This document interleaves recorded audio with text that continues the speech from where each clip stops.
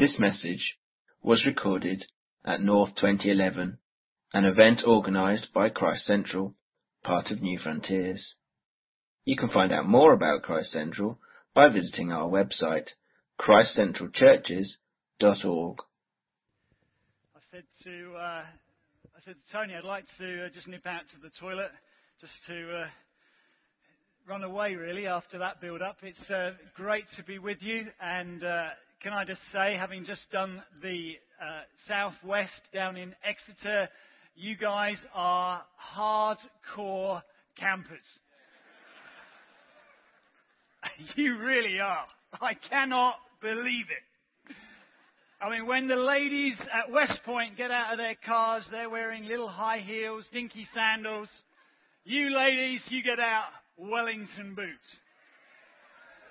Absolutely fetching. I am sitting down there last night. I have a body warmer on, a jumper, a t-shirt, a shirt, a coat. Terry's looking along going, "You're a wuss." I'm sitting next to Tony, Jeremy, t-shirts. I mean, at West Point we get nice lane badges. On here you get these things round your wrist you can't take off. And what is this? Someone told me, if you get medevaced out of here and you end up in hospital, they look at the name, go North, and they put you straight into the oven, warm you up. It's quite handy.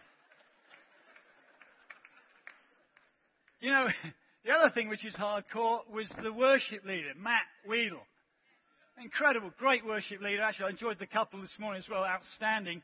But, I mean, he is brave, isn't he? I mean, last night, you start hearing the pitter-patter on the ring, and what does he sing? Let it rain. I mean, without a word of a lie, my committee down in the Southwest would have taken him outside and killed him.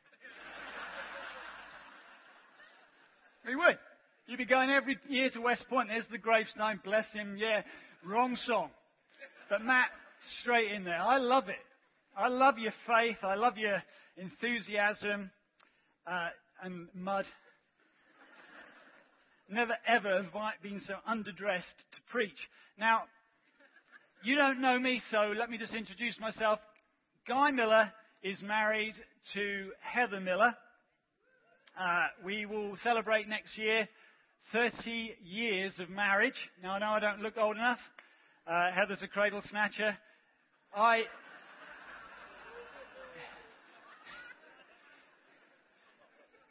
I first set eyes on her when she was 15 years old. Heather said I stalked her. I don't think that's quite right. We started going out when we were 16 years old. Went out with each other for 5 years. At the age of 21, we got married. And it was a wonderful day. I remember my wedding day like it was yesterday. And everyone said on my wedding day, when Heather was late, which tends to be the way, doesn't it? I'm standing at the front of the church. I'm a little nervous. And suddenly the music strikes up. I look round and there's my glorious, beautiful wife walking down, exquisite. And apparently my jaw sort of dropped to the floor. And a great big smile came across my face. And it was, yes! In fact, just to let you into a secret, she's the only girlfriend I've ever had. Amazing, isn't it? She had a boyfriend before me, but we don't talk about it very often. He's a New Frontiers pastor, to make it even worse. But praise God, Terry sent him to France, where he can stay.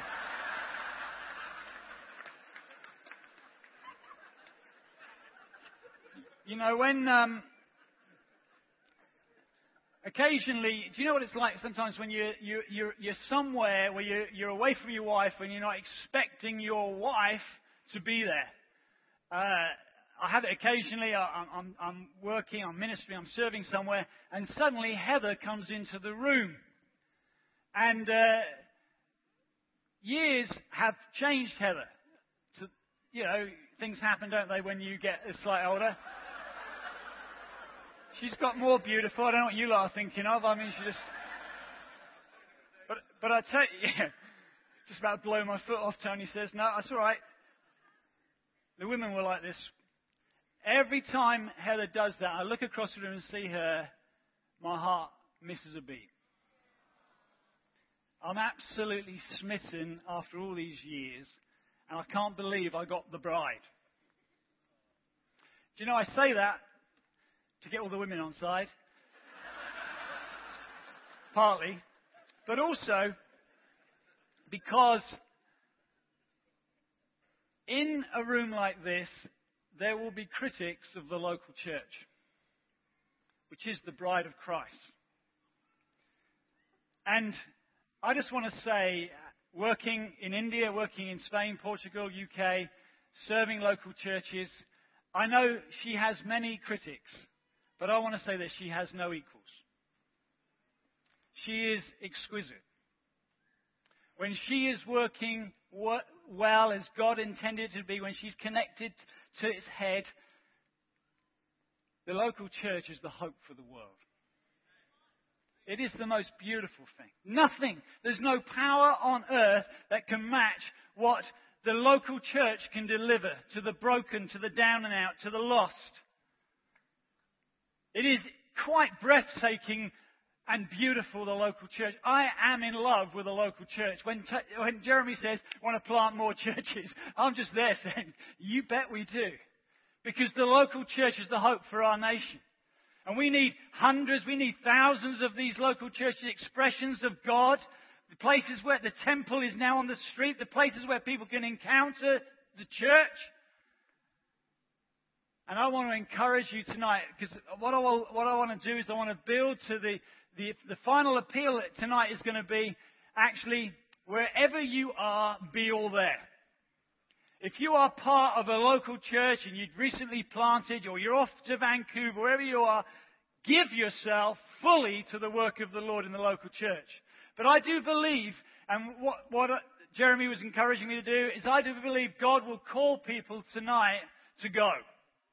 That may be to your Jerusalem, Judea, Samaria, or your ends of the earth.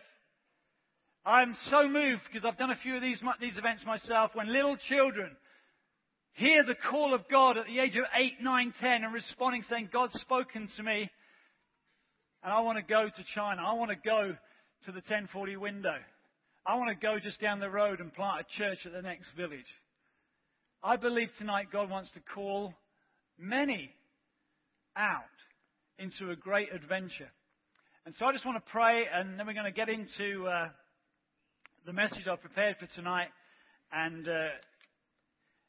I pray, Lord Jesus, that you'd give us that first love. Our great desire is for the bridegroom. We love you, Jesus, totally and utterly smitten. You're everything to us. And thank you, Lord Jesus, you're coming back for a glorious bride. A fat bride. A beautiful bride. A bride that is white and dress ready. A bride that is made up from every tribe and nation and tongue. And I thank you tonight, we can usher in that day. We can speed that day by responding to what the Spirit says to the church tonight. I pray, Lord, let our hearts be fertile soil for this word, and let it bear a harvest of righteousness in our own lives, but a harvest of souls right across to the ends of the earth, I pray, in Jesus' name. Amen. Amen. Okay, I'd like you to turn, if you would, to Luke's Gospel. I want to look at Jesus sending out the 72. I want to take some lessons from this and hopefully help you in how you can prepare where you are in terms of giving yourself to the work of the Lord there, or for many of us, how we can prepare ourselves to go as God would send us. Luke chapter 10, verse 1. After this, the Lord appointed 72 others, and sent them 2 by 2 ahead of him to every town and place where he was about to go. He told them, the harvest is plentiful, but the workers are few. Ask the Lord of the harvest, therefore, to send out workers into his harvest field. Go! I am sending you out like lambs among wolves. Do not take a purse or a bag or sandals, and do not greet anyone on the road. When you enter a house, first say, peace to this house. If a man of peace is there, your peace will rest on him. If not, it will return to you. Stay in that house, eating and drinking whatever they give you, for the worker deserves his wages. Do not move around from house to house. Now, could you jump with me to verse 38 of the same chapter?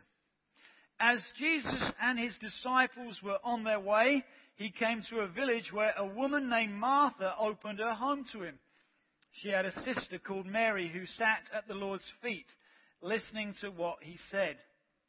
But Martha was distracted by all the preparations that had to be made, and she came to him and asked, Lord, don't you care that my sister has left me to do the work by myself? Tell her to help me. Martha, Martha, the Lord answered, you are worried and upset about many things, but one thing is needed, and Mary has chosen what is better, and it will not be taken away from her. I was going to use a PowerPoint. I tried a PowerPoint last week and it all went wrong and that distracted everybody, so I'm not going to use a PowerPoint. I'm just going to, each of the points I'm going to make have got a T and a C in it, so that you can try and write some notes and alliterate. The first is this, and I want to start where we've just finished with the home of Martha and Mary. If we are to go as God commissions us to go, we need tender consciences. We need to be tender to the promptings of the Holy Spirit. I, like you, read this passage and have immense sympathy with Martha. I cannot imagine, as Jesus sends out the 72, this is a group of hairy, full-grown, sweating men. I cannot imagine, think of it, 72, perhaps more, because there'll be others in that party, arriving at a home, piling through the front door. Hey, I'll have a coffee, I'll have a tea, where's the toilet, what's you got in the fridge? I cannot imagine somebody so big-hearted to say, come on in and just make yourself at home. This is an amazing woman. She is an amazing woman, as the Scriptures reveal. And you know and I know, when we are busy, there is nothing that irritates us more than somebody who is sitting. Do you know what that is? I mean, if my wife is hoovering and I'm sitting on the sofa reading the sports pages, I get the sort of busyness, fold up the paper, try and look busy, Heather's around. Now, I can't imagine, as Martha is sort of going past the door with all the plates, and Mary's there going, sitting at Jesus' feet. Oh, tell me that again, Jesus. I can't imagine how Martha keeps a lid on it. I mean,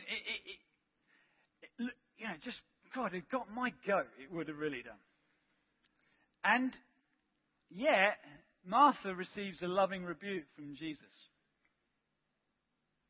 Because she's getting her priorities all wrong. She's getting her focus all wrong. Actually, she's thinking about all the work. How are we going to feed all these people? How are we going to water all these people? Here's someone who can take a few loaves of bread and feed 4,000, 5,000. And I want to say this because I believe this is so relevant for many of us, particularly those of us who've been in ministry. We can be like busy bees. We've got churches to run, we've got cell groups to organise, we've got youth leaders, we've got discipleship, we've got the prayer. We've got all this on, and we're like bumblebees in a jam jar. We're flying around, bang, bang, bang. And someone says, shouldn't we pray about this? Or somebody's sitting there praying. And we're running around trying to organise the meeting. Someone's just praying, seem to be in the presence of God. It can be irritating, quite frankly. But in all seriousness, If we are to engage in world mission, our priority is worship. It's not because John Piper, as it was quoted last night, says mission exists because worship doesn't. Mission is the ultimate, we often think of mission as being the ultimate goal of the church. It's not. Worship is the ultimate goal of the church. We are called to worship Him. We will never get a big world vision if we never have a big vision of God. And therefore we must prioritise, and it's been lovely to be in North because this is exactly what happens. Jeremy keeps pressing in, he keeps pushing things back. No, we need to press into God. We need to hear what God's saying. And I just want to say that I know what it is like to get tired and frustrated and Martha-like in my spirit instead of finding God and sitting at His feet and hearing Him. That's our priority. I was out in Portugal a few years ago, and Mike Shaw, who pastors one of the churches out there, took me up into the mountains. He said, "This is where I come to meet with God." I mean, it's gorgeous. He said, "I just wander over the mountains and I worship and I sing songs." And I'd just come back from India. I'd just come back from being in Mumbai, 40-degree heat, sweating, in with leaders' meetings which were just barking mad.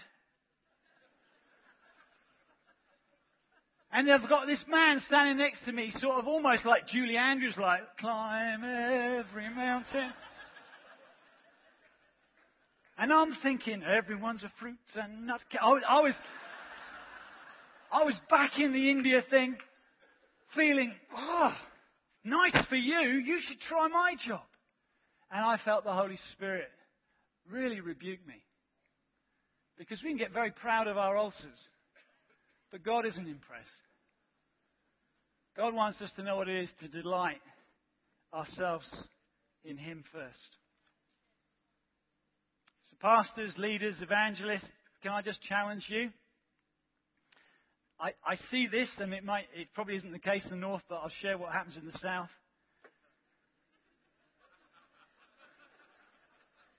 Studies have become offices. Studies where pastors need to go to meet God, to pray, to intercede, to read the Word, and there's concordances and other things that we love to read, have become filled with gadgetry.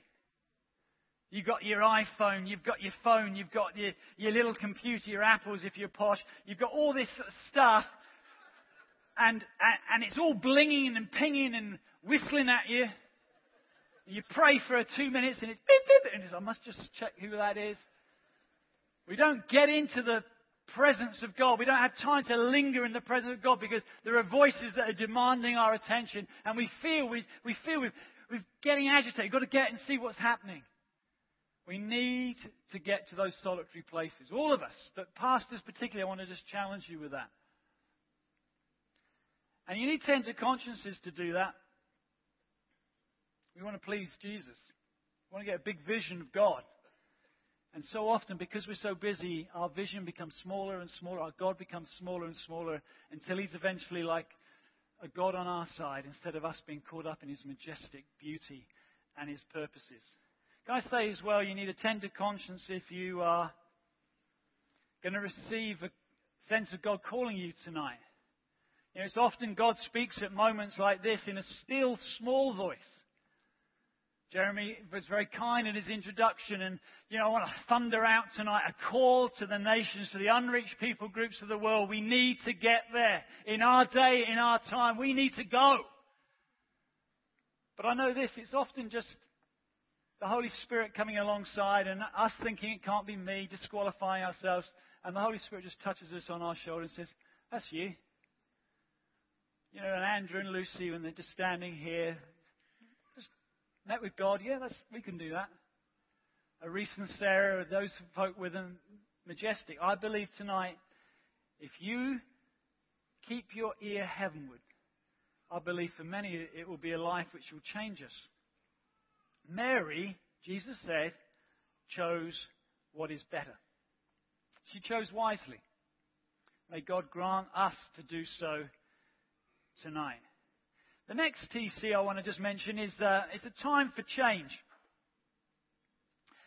Jesus says, as he looks out, the harvest is plentiful, the workers are few. That is a perennial challenge for every generation. God is at work in the nations of the world, and nations or people groups or areas come right for a move of God, for a reaping move of the Holy Spirit, and we need to be in tune, we need to have tender conscience to hear what God is saying, but we need to recognize God saying, now is the time, now go. The time is now, go. And now, I'm sure the disciples would say, these people look the same. Same towns, places we grew up with. We know these folks. It's the same.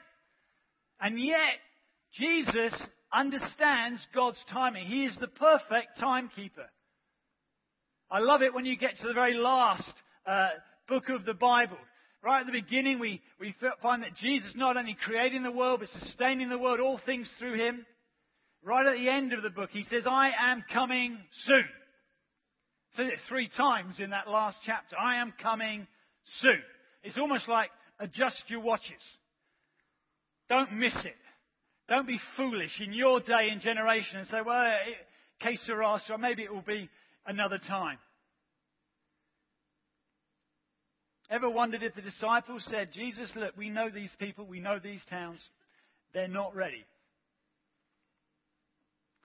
Now, God's alarm bell, often to His church, is the nation around them.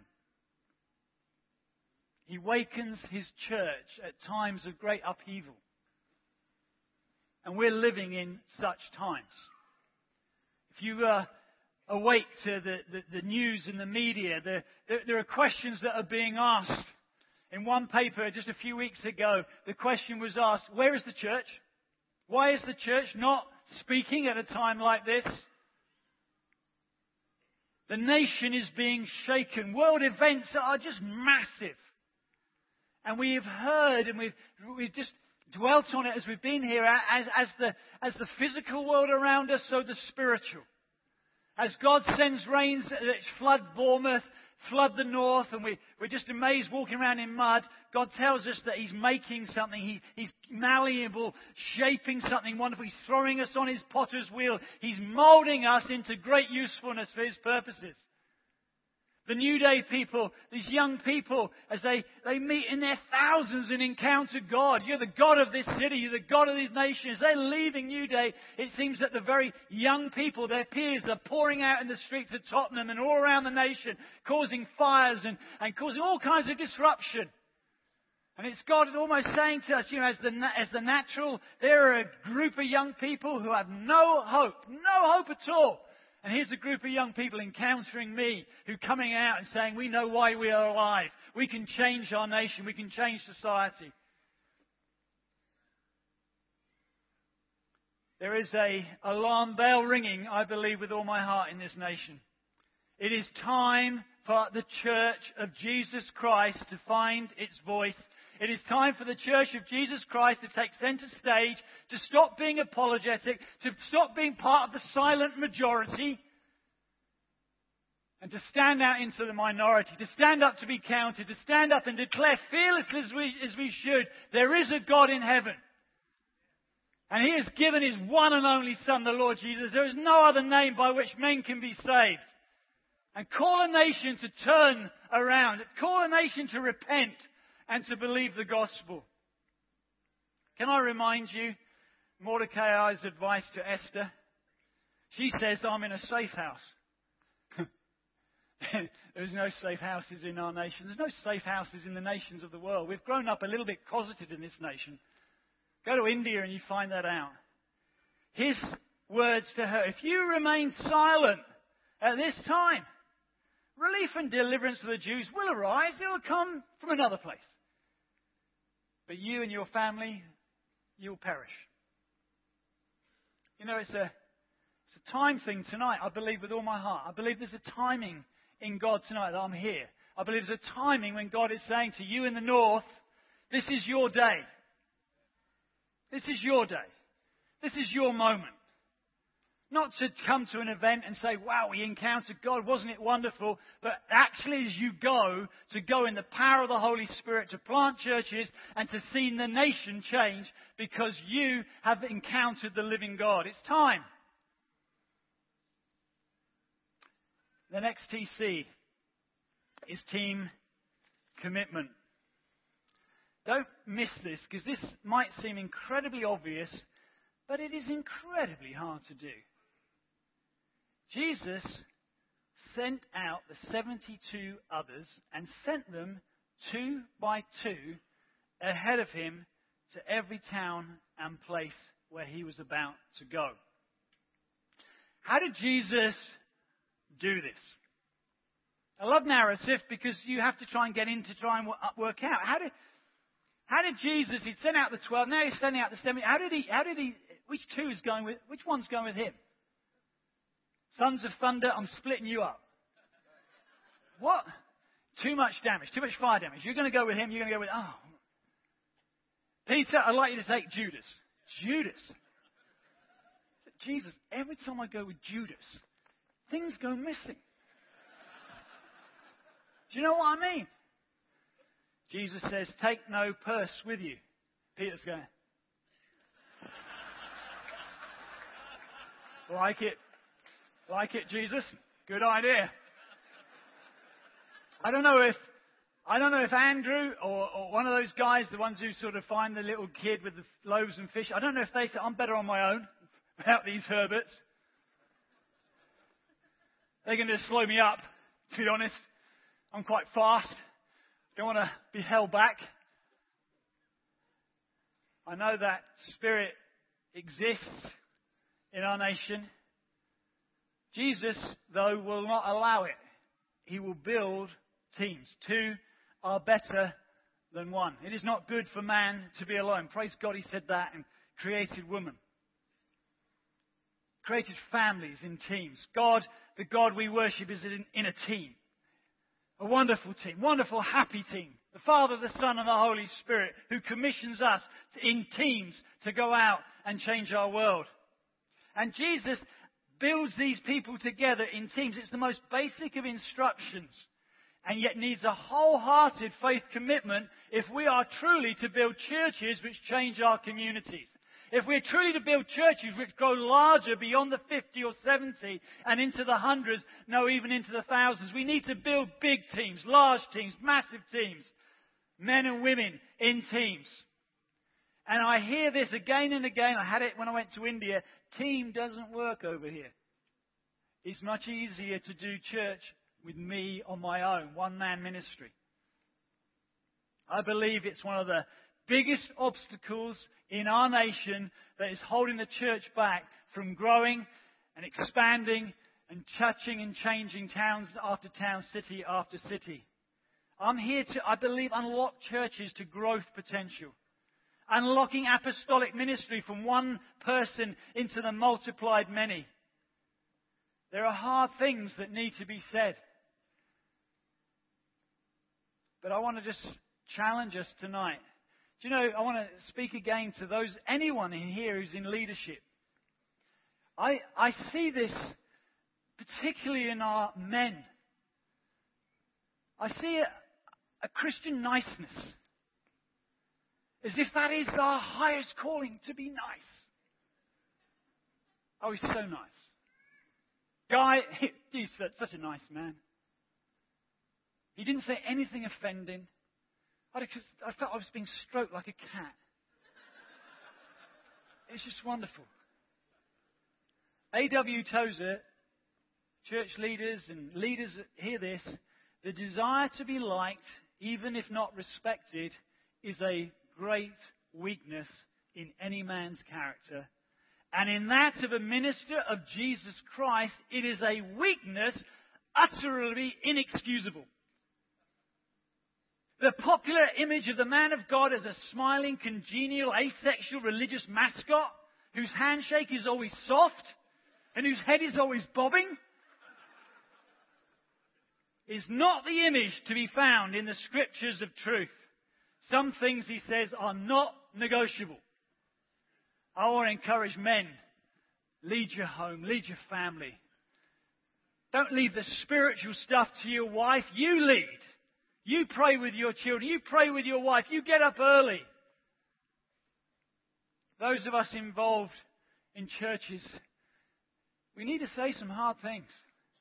If we're going to get our churches mobilized, if we're going to release our churches, it can't just be the one.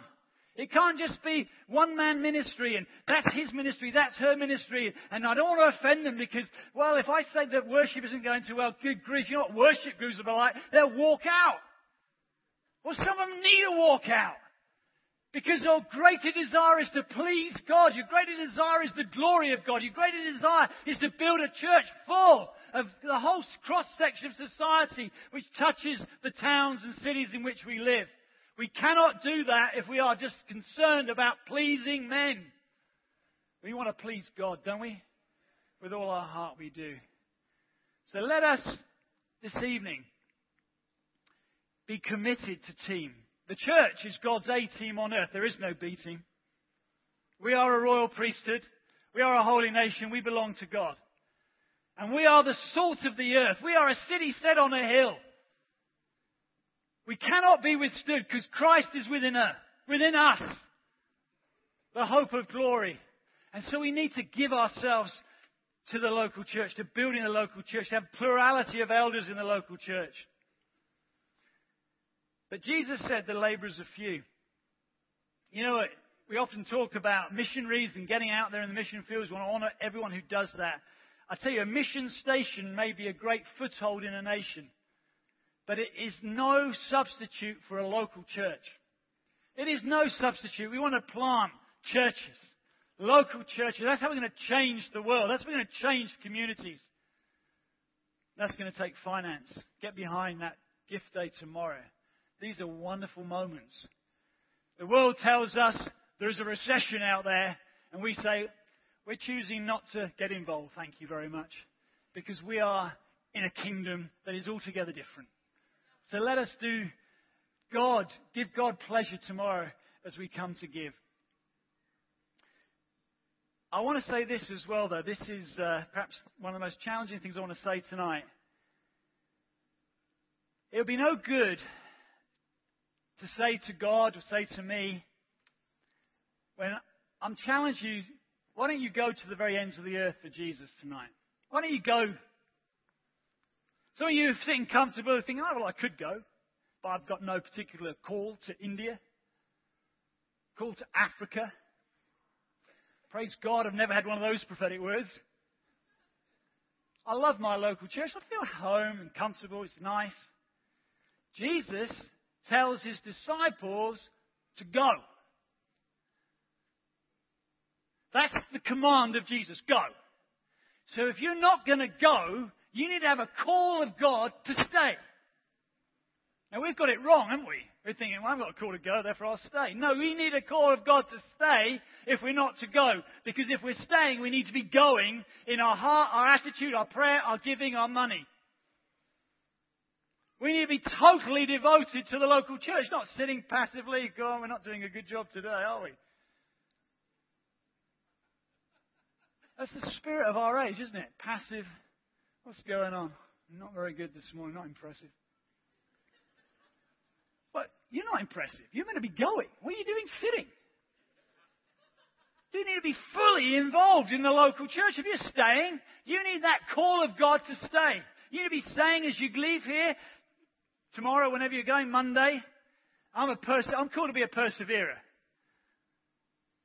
You see, I really want to say this. We can often think of the missionaries as being the spiritual ones and those who are staying building local churches being a bit sort of lame or tame.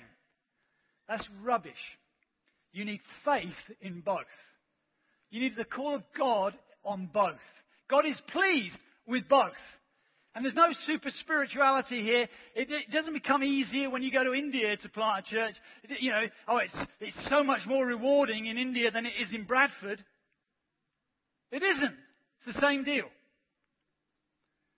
God wants to call you, some of you, to go to the ends of the earth, some of you to build and plant churches in the UK.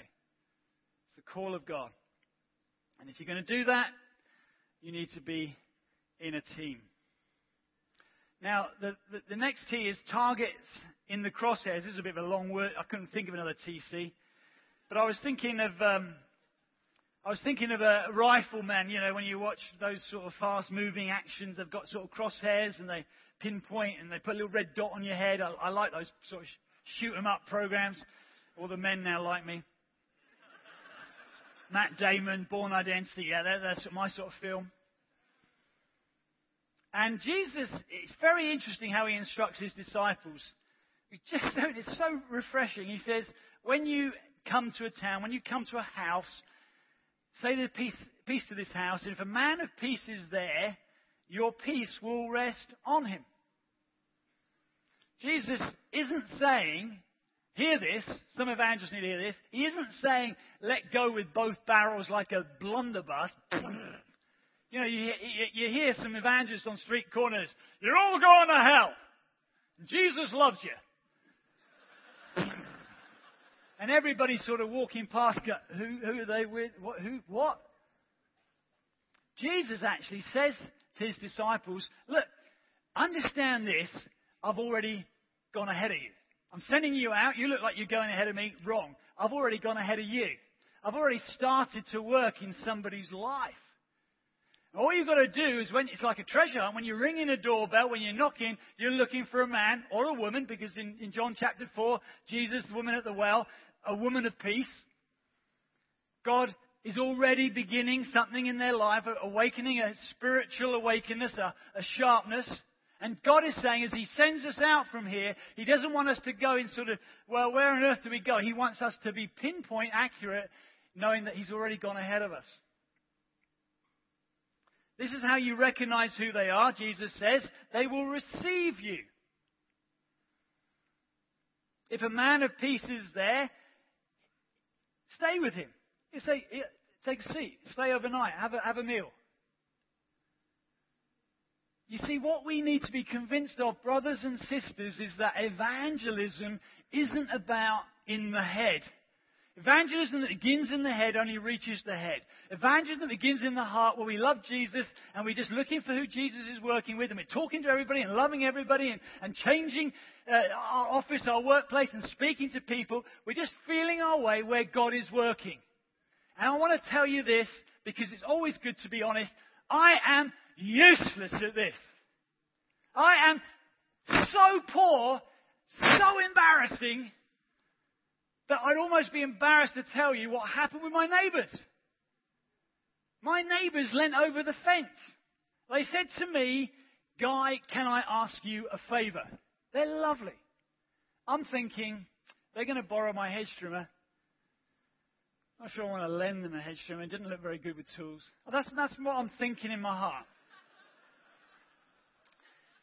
He said to me, is there any chance you could invite me to church?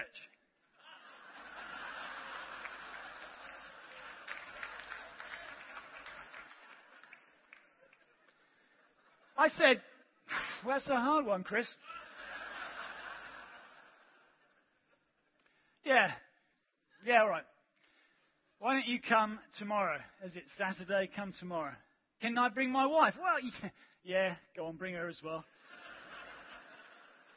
Well, the cheeky monkey, on the first day he comes to church, he responds to the gospel. I almost want to stop him, make sure he knows what he's doing when he's responding and going, look, hang on. This is an appeal, becoming a Christian. Well, he became a Christian that day. The following Sunday, his wife became a Christian.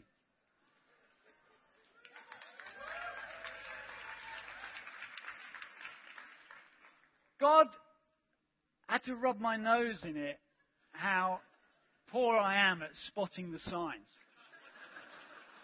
They've been longing for us to talk about church, and all we've been doing is befriending them and being nice to them. Some of you are good at being nice. Tell them about Jesus. Tell them what makes you tick. Tell them about the group of friends you like to hang out with. Just take a risk.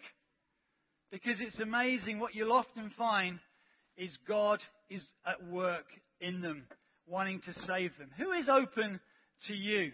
Who is God pinpointing? I've tried lots, to be honest. I try hard at evangelism.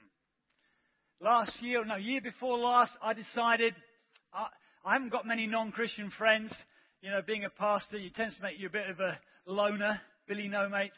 And I decided I'd go on. I had a week, one of these things through the post, a week's free joining the gym.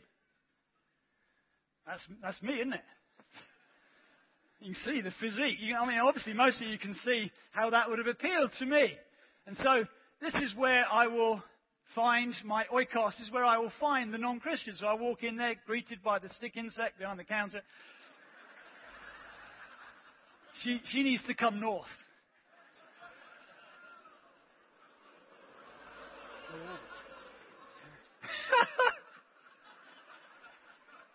Well, they serve good food, healthy food. Come on, live with me. She was like a stick insect. And then I go down to get changed in the men's changing rooms and find that all the men are walking around with no clothes on. And they've all got muscles on their muscles. And I'm down to my t-shirt, my towel. And then I think, this isn't for me. What have I got in common? Nothing. Do you know where I fit? Right where we live is the biggest area of heroin, one of the biggest areas in the south of England of heroin addiction, broken families. I can go and sit on the streets of Boscombe. I can talk to anybody, and they'll tell me their life story. And I tell you this, within 5 or 10 minutes, I can just be talking about Jesus. Not because I'm brilliant evangelistically, just because people are hurting. People have got pains. They're out of hospital. They've got broken families, and they love someone who says, "Do you mind if I pray with you?" Do you know, my wife was sharing this afternoon, and she's involved in trying to rescue prostitutes off the streets of Bournemouth. And do you know what they do? They don't go out there with a brilliant devised evangelistic plan. They go out there looking for who God is already working. And many of these girls have already had a Sunday school upbringing. They've had Christians who have befriended them or perhaps helped them. God has already begun a work in them. And they reach out to them. They say, "Do you mind if we pray with you?" And 9 times out of 10, the girls will say, "I'd love you to pray with me." My brothers and sisters in this place, let us go with a sense of purpose. Let us go to our neighbours. You're living by God's appointment where you live. He's appointed that by His divine decree. And that means your neighbours, that means the people you work with, your schools. God wants you to believe Him. He is at work in their lives, and you have the good news to tell them. He wants to use you.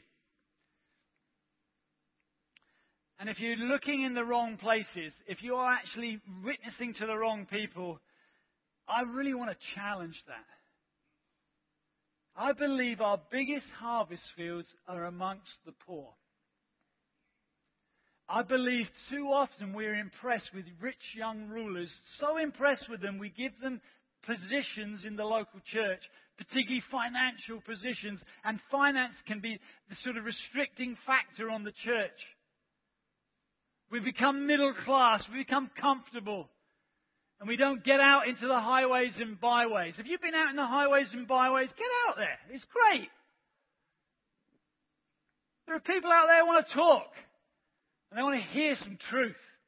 And God has put it within us. George Whitefield said this, "Finding the pulpits are denied me, and the poor colliers are ready to perish for lack of knowledge, I went to them and preached on a mount of upwards 200 people.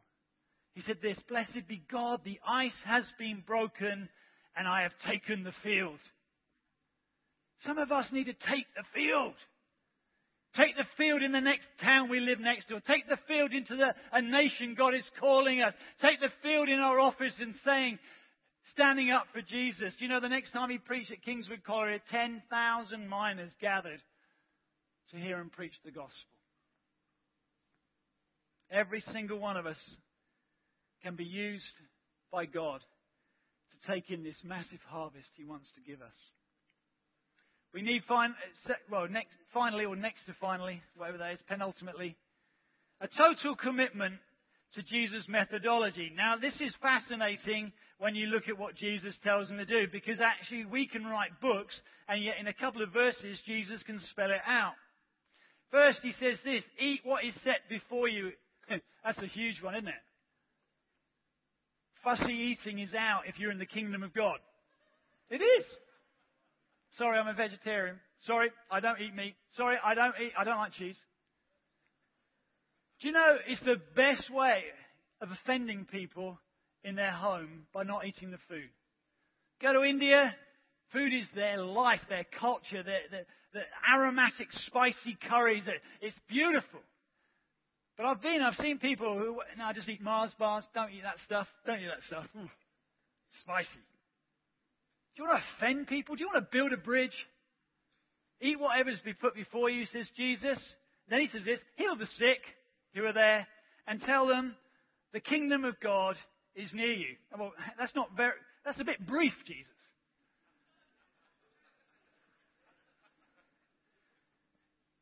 Could we have a sermon on healing? Can you explain heal the sick? That's quite challenging, isn't it? Go out onto the highways and byways, go to the man of peace, and lay hands on them in Jesus' name and heal the sick. And tell them, he says, the kingdom of God is near you. Tell them that God has set in Zion his king. Tell them as the king who rules over all. Tell them that the good news of the gospel. There is a king and there is a rule and a reign that is breaking in upon this world. We need a wholehearted commitment in this day to the Word of God. We need a wholehearted commitment to the gospel.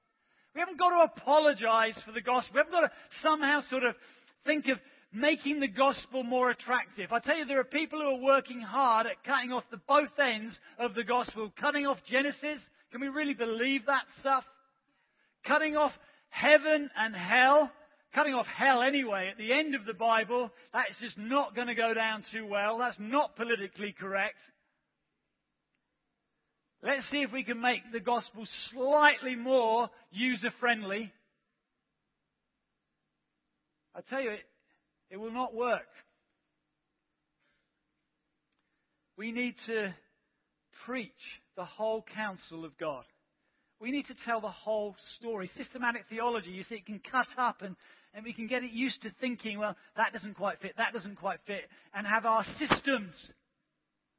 We need to tell the whole beautiful, glorious story that it was lost in the first garden as Adam blew it, as mankind was plunged into sin. We want to tell them the whole narrative of the law as it came and man's continued rebellion and God's purposes to have a people for himself.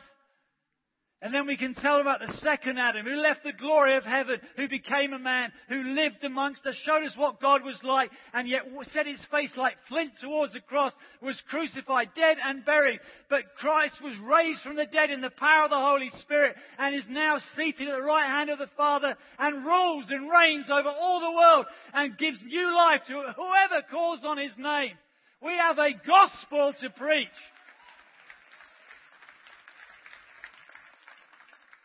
And God give his church a voice to boldly proclaim it, as we should. It is timeless and changeless, yet always contemporary. And we must speak it out. I tell you, there are people who need a fresh commitment to the gospel. You know, Paul said in Romans 1:16, I'm not ashamed of the gospel, because it is the power of God for the salvation of everyone who believes. Why did he say that? Because actually, if there was no chance of Christians being ashamed, he wouldn't have written it. But there are moments. You know, again, it's good to be honest. And I'm being honest because I want to encourage you with all my heart to give yourself fully to the work of the Lord, to build in the local church, to preach in the gospel, to go into the ends of the earth. I was in a paper shop some years ago, and there was awful things going on. And the person in front of me said to the lady of the counter, he said, my goodness, what is going wrong with the world? And he turned to look at me. The shopkeeper looked at me. And you know what I did? I went,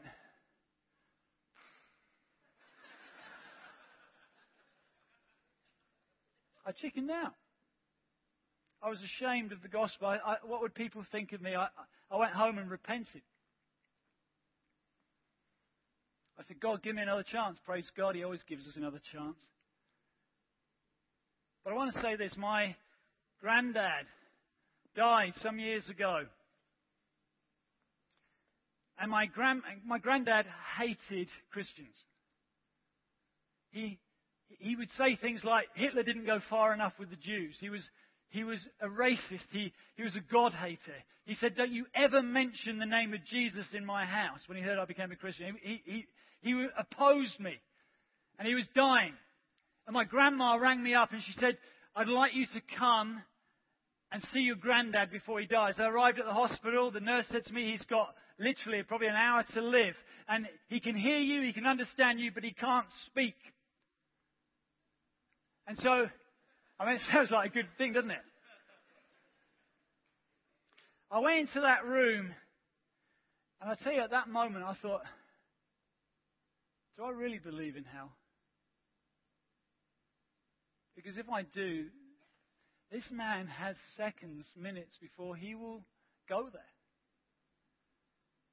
And in that moment, I felt God's huge compassion. I reached out to him. I said, Granddad, you haven't got long. And I just want to tell you, turn to God. I wasn't clever with words. I prayed for him with my heart. I said, God, please soften his heart at this moment.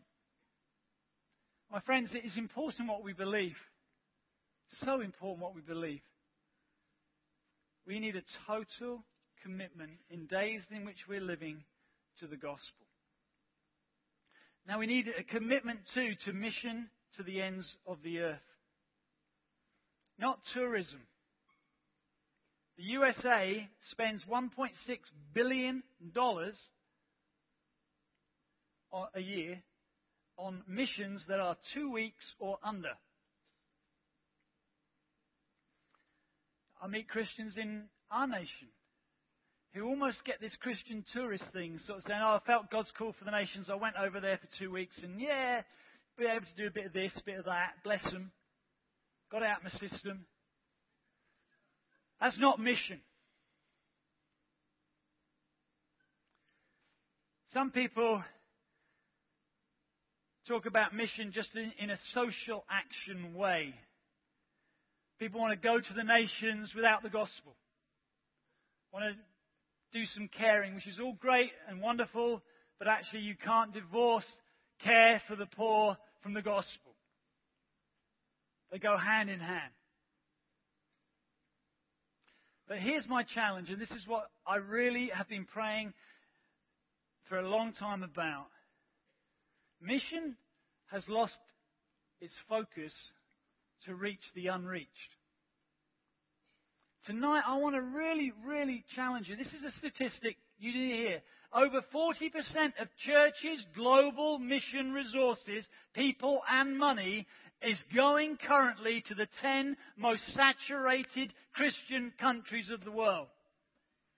40%, nearly half of all the money and people that are going on mission are going to the countries where the church is doing well, where there are many, many churches, church on every corner, huge populations of Christians, and yet the unreached are not even coming up on their agenda. The majority of missionaries in the world today are working where strong local churches exist. But when we look at the 1040 window, that area that goes through North Africa, into Pakistan, Iran, into northern India, into that area there are 4.5 billion people who live in there. 6,000 people groups who have no known Christians amongst them. That equates to 50 megacities. 50 megacities, 50 cities, over 1 million people with no known Christians in them.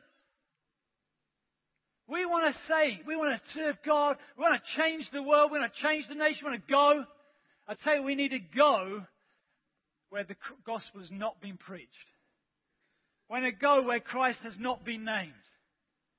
And we want to go fearlessly in the power of Christ.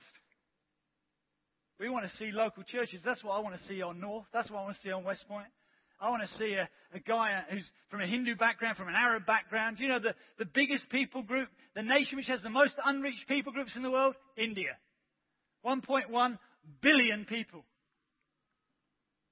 God is at work in India, but He's raising up people. You can go to India, brothers and sisters, you can go to India because you speak English and you can be a massive, massive blessing.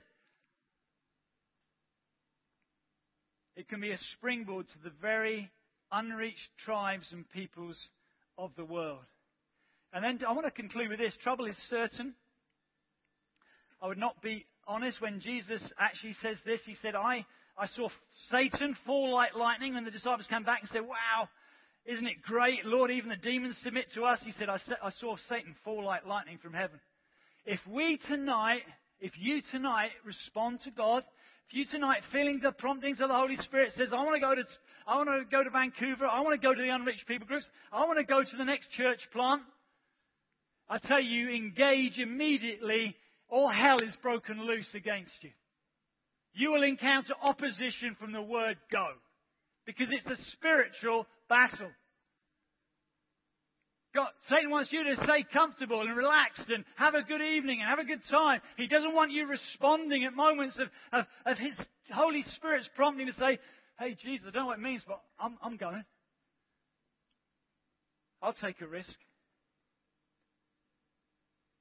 You know, Heather and I, we do the Southwest Coast Path, walking every year. We do 70 miles a year over 4 or 5 days, and we try and do the whole thing. We went to North Cornwall, and there was a little lifeboat museum and a little bit of narrative there, and they talk about the famous storm where boats were being lost, and the lifeboat had never ever seen seas like it, and apparently one young sailor says, we can't go out in this. We might never come back.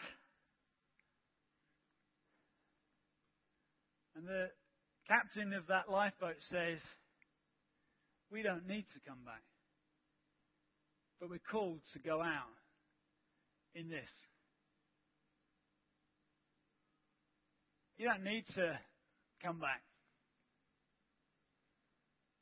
But we are called to go.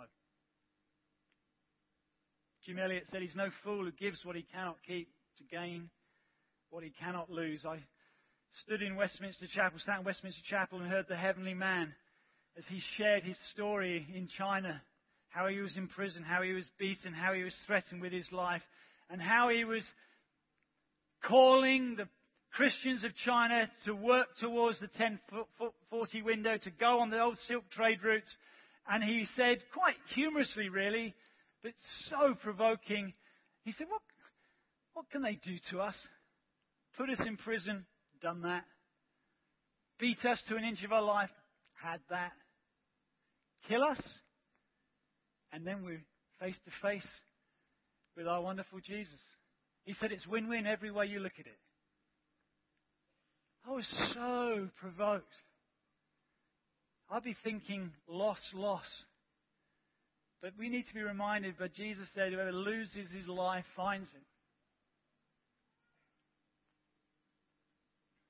In 1924, a man called John G. Patton felt God's call to go out into the New Hebrides in the South Pacific. He married a woman just a year before he left, Mary Robson, and they arrived and started evangelizing, nothing much happening. A year later, had a baby boy, and a year after that, Mary died. 3 months after that, the baby died. And when he writes about his story, how he persevered through, how he saw God answering his prayer, people being saved, when he was asked, how did you persevere through all this? What sustained you? He said it was his wife's words on her deathbed. She says, I do not regret leaving home or friends. If I had to do it over again, I would. But with more pleasure. Yes, with all my heart. I really feel in my spirit God wants to call many of you into this great adventure of going. The excitement of going to the next place, into your Jerusalem, Judaism area. But some of you to the ends of the earth. It may take a year, 2 years, 3 years, 4 years for you to be prepared and to go to learn language. But I believe God tonight, by His Spirit, is drawing us. And I want to finish by saying this. I had a prophetic word. I haven't had time to share it. I'll share it now.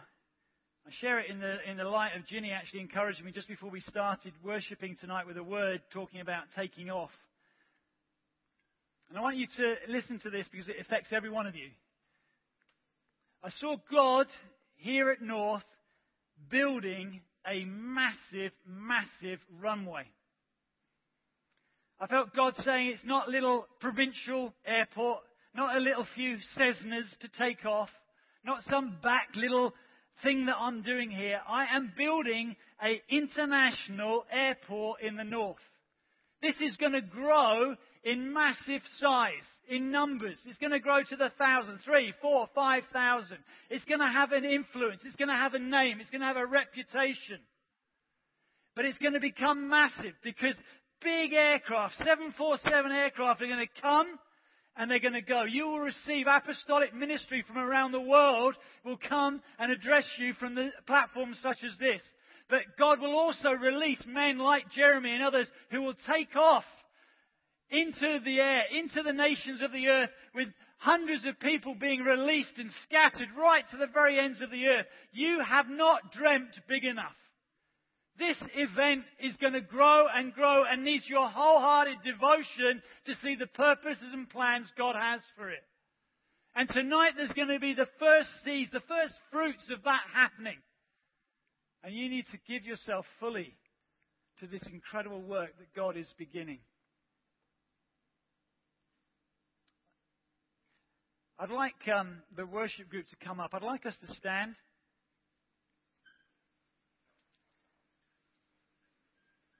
I'd like to pray. And after the worship band have played a music song, some song that just inspires us in terms of our wholehearted devotion to Jesus, our love for Him, I'd like just to bring some specific appeals for individuals and for groups in this room to respond to. But before I do that, I'd just love us just to worship the King, to give Him our adoration, and just to wait on Him. Let's just be in the Spirit. Let me pray. Lord Jesus, I believe moments like this can change a life. A heart change in this room can change a town, can change a county, can change a nation, Lord. I pray for tender consciences. I pray for wholehearted devotion. I pray tonight, God, you would speak to people about going, about being part of the great adventure, about building incredible communities in towns and cities across the north and in the nations. But Lord, a multiplied effectiveness right across the world, right across the north, but Lord, into the nations. I want to ask you for tender consciences, Lord, for men and women, young women in this place, to hear the word of the Lord and to give themselves fully to the work of the Lord. So in this worship song, Lord, I pray, just would you, Spirit, hover over us. May we not be distracted. May the enemy not snatch these seeds from our heart. But Lord, just prepare our hearts to receive your word that we might bear fruit for you. In Jesus' name, amen. Let's lift our hands before the King. Some of you, men and women in your 50s, your 60s, you're thinking of winding down. God says, no, I'm winding you up. I've really wound you up tonight. I've wound you up for mission. I've wound you up for purpose. I want some of you, men like Arnold Bell, teachers, people who are incredible Bible teachers. I want you to realize you can do great good here, but you can grow great good abroad. Where it's an inch deep, a mile wide, you can make it a mile deep. With your gift, I believe there's a mobility that God wants to give you guys and women who are thinking, I've got my pension plans, I've got my safety route. I believe God says, no, I want you to go. I want to send you in the power of my Spirit to the very ends of the earth. You can make such a difference. I want to speak. I believe God wants you to speak to the young people. Young people who are having families, thinking, I've got my career path. God says, I'm just tearing it up. What would you rather do? Would you rather just play it safe, or would you rather take the great adventure? I'm leading you tonight on a great, marvelous adventure. Some of you I'm calling. I'm calling you to go.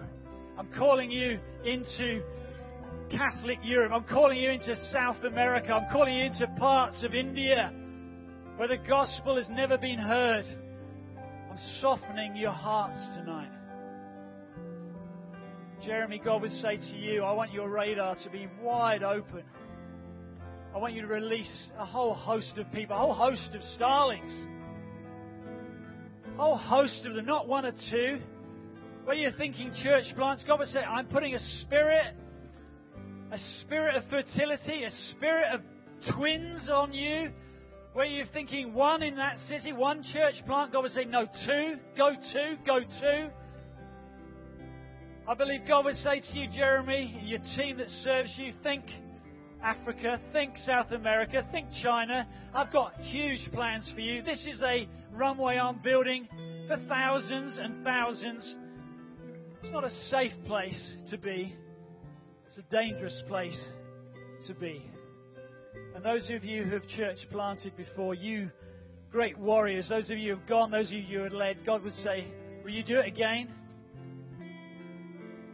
You want to feel the goosebumps again? Do you want to take the adrenaline again? I believe God wants to speak to you and say, do it. Do it for me. We need hundreds of churches. We want to change the expression of Christianity. We want hundreds and hundreds of churches in the north, and God's Spirit is blowing on you. His rain is pouring down on you, and He's looking for you to offer up your life and say, yes, Lord, use me. If God's speaking to you, what I want you to do is I just want you to step out, not come to the front, just step out into the aisles or into the forward area where people can see you, where you're just responding to the call of God tonight, saying, yes, God, this word has been for me. Come right now. The Spirit of the Lord is here. And I believe there's an anointing of the Sovereign Lord. Well done. Come on, keep coming out. Keep pushing out. Come on, you 50, 60-year-olds, come out. Come out to the call of God. So I'm leaving behind safe. Don't worry what your wife's saying. Wives, don't worry what your husband's saying. We want to live dangerously, don't we? Some of you who are muzzled, some of you evangelists perhaps muzzled, you want to play it safe. Come out. Come out. These are times where we need great exploits of faith, and God needs to give us our voice back. The Spirit of the Sovereign Lord is on you. And He's anointing you to preach good news to the poor. He's anointing you to go to the next town, to go to the next nation, to go to the very ends of the earth, because we are ushering in that final day when we will see Jesus and He will say to us, well done, good and faithful servants. Well done. And we'll look in His face and it'll be just so wonderful. We'll say it was worth it. Not 1 pound we gave, not 1 mile we travelled. It was worth it, Jesus. And then we'll enter into the wedding supper of the Lamb. And what joy will be on our faces. Let's just lift our hands. Ministry team, if you want to get around those people who've responded, just come. Lay hands on them. Just let them know there's someone standing with them. Spirit of God, I pray, would you come now? Come now, commission. Come now, send Jesus in the power of your Holy Spirit. Your word, go. Go. Tell them the harvest is plentiful. Remind them the labourers are few. And Lord, send them. Send them in the power of your Holy Spirit. Come, Spirit of God. Do a mighty, mighty work in this place. Strengthen those weak limbs, Lord. Put a passion for your name in our hearts. And Lord, for all of us, every single one of us, I pray we would be all there in the local church. I pray, Father, none of us excluded tonight. We want to be all out for Jesus. We want to build local churches full of your glory, full of your presence, full of passion and zeal for the name of Jesus. And I pray for every single one of us in this place, Lord, put a passion for the church, our first love, restore it if it's grown dim. May red-hot faith be in our hearts when we leave this place in a few days to give ourselves fully to the work of the Lord. Glorify your name. Glorify your name, Father. Glorify your name, Jesus. Glorify His name, Holy Spirit. We want to give ourselves fully to your work in Jesus' name. Now we're going to minister. We're going to pray. It'd be great if the worship group can just be quietly playing behind me just as we do that. Let's not rush away from this place. God is in this place. Lives are being changed. Nations will hear about tonight because we've heard from the living God. Amen.